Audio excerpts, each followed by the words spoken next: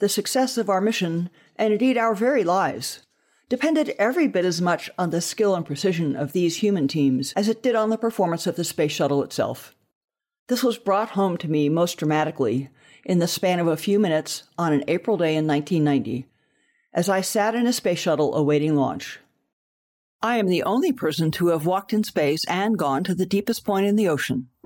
Hi, I'm Kathy Sullivan, and I'm an explorer. Exploring doesn't always have to involve going to some remote or exotic place. It simply requires your commitment to put curiosity into action. So join me on this podcast journey as I reflect on lessons learned from life so far and from my brilliant and ever-inquisitive guests. We'll explore together in this very moment from right where you are. Spaceship not required. Welcome to Kathy Sullivan Explores. Before we take off, I have a gift for you. I believe that no matter where you are today, an active thirst for knowledge will help unlock your ability to live a life of meaning and happiness. So I'm sharing some lessons I've learned on my road less traveled. Over at KathySullivanExplores.com, you'll find my 7 astronaut tips to improving your life on Earth. When you sign up, I'll send them to you, and also make sure you're the first to discover future podcast episodes and learn more about exciting adventures ahead. Just head on over to KathySullivanExplores.com. Have you ever stopped to think about how often you trust another person with something that really matters to you? We all do that a lot in everyday life, of course, trusting the bus driver or airline pilot to get us somewhere safely, or other people on our work team or in our company to do their part of the job well. In the astronaut business, we had to trust the large teams of engineers that managed our missions from Earth while we were in orbit. The success of our mission, and indeed our very lives, depended every bit as much on the skill and precision of these human teams as it did on the performance of the space shuttle itself. This was brought home to me most dramatically in the span of a few minutes on an April day in 1990, as I sat in a space shuttle awaiting launch. Here's how I remember those moments. It was April 24. My crewmates and I were strapped into our seats aboard the Space Shuttle Discovery, watching the countdown clock tick down. We had done the exact same thing 10 days earlier, but the launch got scrubbed that day because of a problem with one of the hydraulic pumps that drives the shuttle's flight controls. The warning light announcing this fault flashed on our displays about 5 minutes before liftoff, and we knew instantly we weren't going to fly that day. In the shuttle era, it took an intense half day of work to reach the point we were at then, strapped in just a few minutes from launch. We had studied and trained for more than a year to reach that point, only to have it snatched from our grasp. The 5 of us were more resigned to the situation than disappointed by the scrub decision, at least at first. We were all experienced pilots, quite familiar with the challenge of resisting our urge to fly when bad weather or a technical glitch meant staying on the ground was the smart thing to do.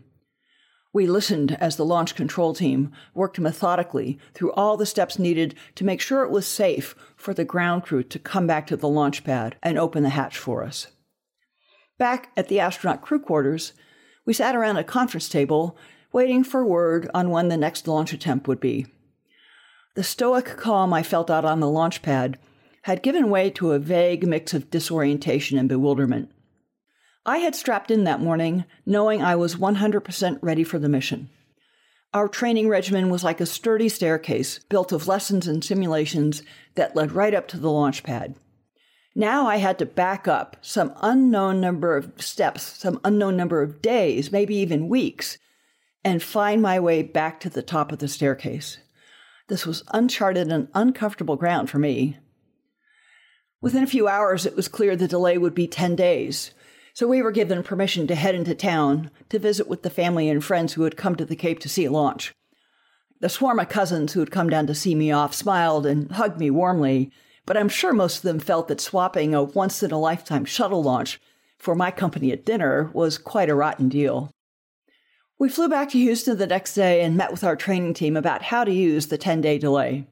Our commander, Lauren Shriver, wisely decided we would not dive back into intensive, high-stress simulation exercises, but instead do a bit of light training and basically stay loose. So that's the backdrop to this story about April 24, 1990. Once again, we're strapped in and ready to go, monitoring the shuttle systems and watching the countdown clock tick down. The hydraulic pumps started normally this time. Our momentary delight evaporated in an instant when we heard one of the launch control engineers say, "GLS has issued a hold on the count." A computer system called the Ground Launch Sequencer, or GLS, was controlling all activities in the countdown at this point. It had detected a potentially catastrophic problem. An indicator showed that one of two valves on a line that fed liquid oxygen into the shuttle's fuel tank was still open. The safety guidelines programmed into the launch software required both valves to be closed to give us two lines of defense against a fuel leak. The hold was more than just an error message to the launch control team. It was a hard block that would prevent the GLS from handing control over to the shuttle's onboard computers for the final stage of the countdown. This block meant that the countdown would stop at the handover point, which was 31 seconds before liftoff. Were we going to scrub again? Because the hydraulic pumps were running, the launch controller in charge of the shuttle's main propulsion system and those two valves had to figure out quickly what was wrong and determine if it could be fixed. If he took too long, the pumps wouldn't have enough fuel left for the whole mission, so we would scrub again for that reason. Things did not look promising. The clock stopped at T-minus 31 seconds as expected, and all attention turned to the propulsion system engineer. Our mission, and in a sense the entire space shuttle program, was now on his shoulders, and he did not have the luxury of time.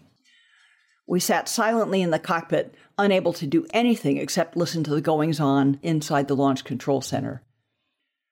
The first voice we heard was the launch director, the man in charge of the whole launch process. "MPS, what's your status?" he demanded of the engineer, using the call sign for main propulsion system. If one valve was truly open, any fault in the other one could let propellant spill overboard instead of feeding into our main engines.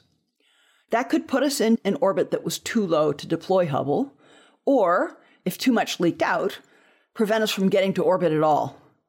The first would be unfortunate, the second could be deadly. Better to scrub than take that risk.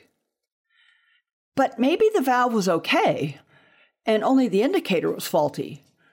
Like used cars, spaceships can also have flaky sensors that mislead you. If that was the case, there was no reason to scrub. But which one was it? What was the right call? We listened as the propulsion engineer talked calmly through the temperatures and pressures in the suspect propellant line and all the other measurements in that area he had on his displays. The indicator said the valve was open. But the temperature readings he saw nearby and the laws of physics told him that wasn't possible. Only explanation had to be that the valve was actually closed. He manually sent a computer command to the valve, hoping that would reset the indicator on his console. It worked. But the control center computers were not convinced. They still had a lock on the countdown clock. "MPS, what do you propose?" the launch director pressed again. "I am prepared to manually override the GLS software and proceed with the count," MPS replied. The launch director said he was go to do that and alerted the other engineers to prepare to resume the count. Seconds later, we heard the call we had hardly dared hope for. "All controllers, the countdown clock will resume on my mark. 3, 2, 1, mark." The entire episode had taken just 2 minutes and 52 seconds.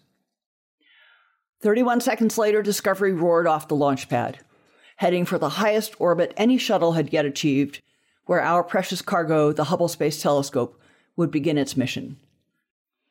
8.5 minutes after liftoff, Discovery's main engine shut down, and we started preparing our gear for the following day's deployment of the telescope.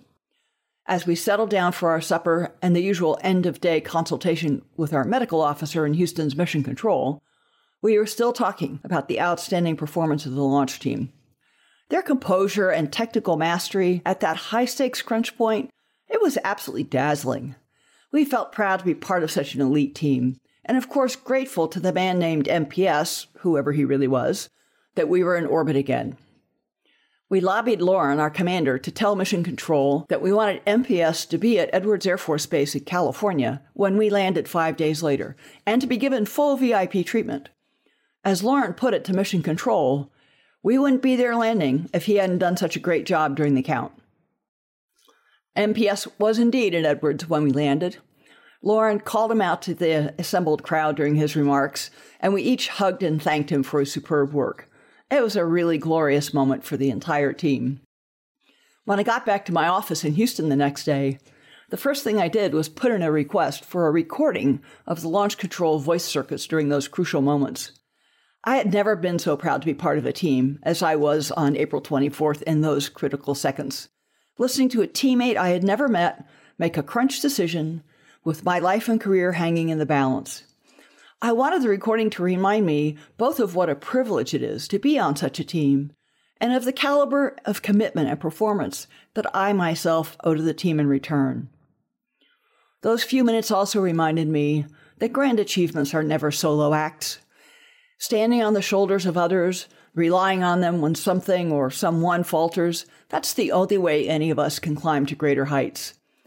And so when you reach that height, it's really important to share the victory with everyone who contributed to it. Who has helped you on your climb? And how do you share your victories?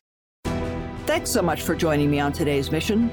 For more solo shows and deep dives with incredible guests, along with all the ways to get the podcast and much more, head over to KathySullivanExplores.com.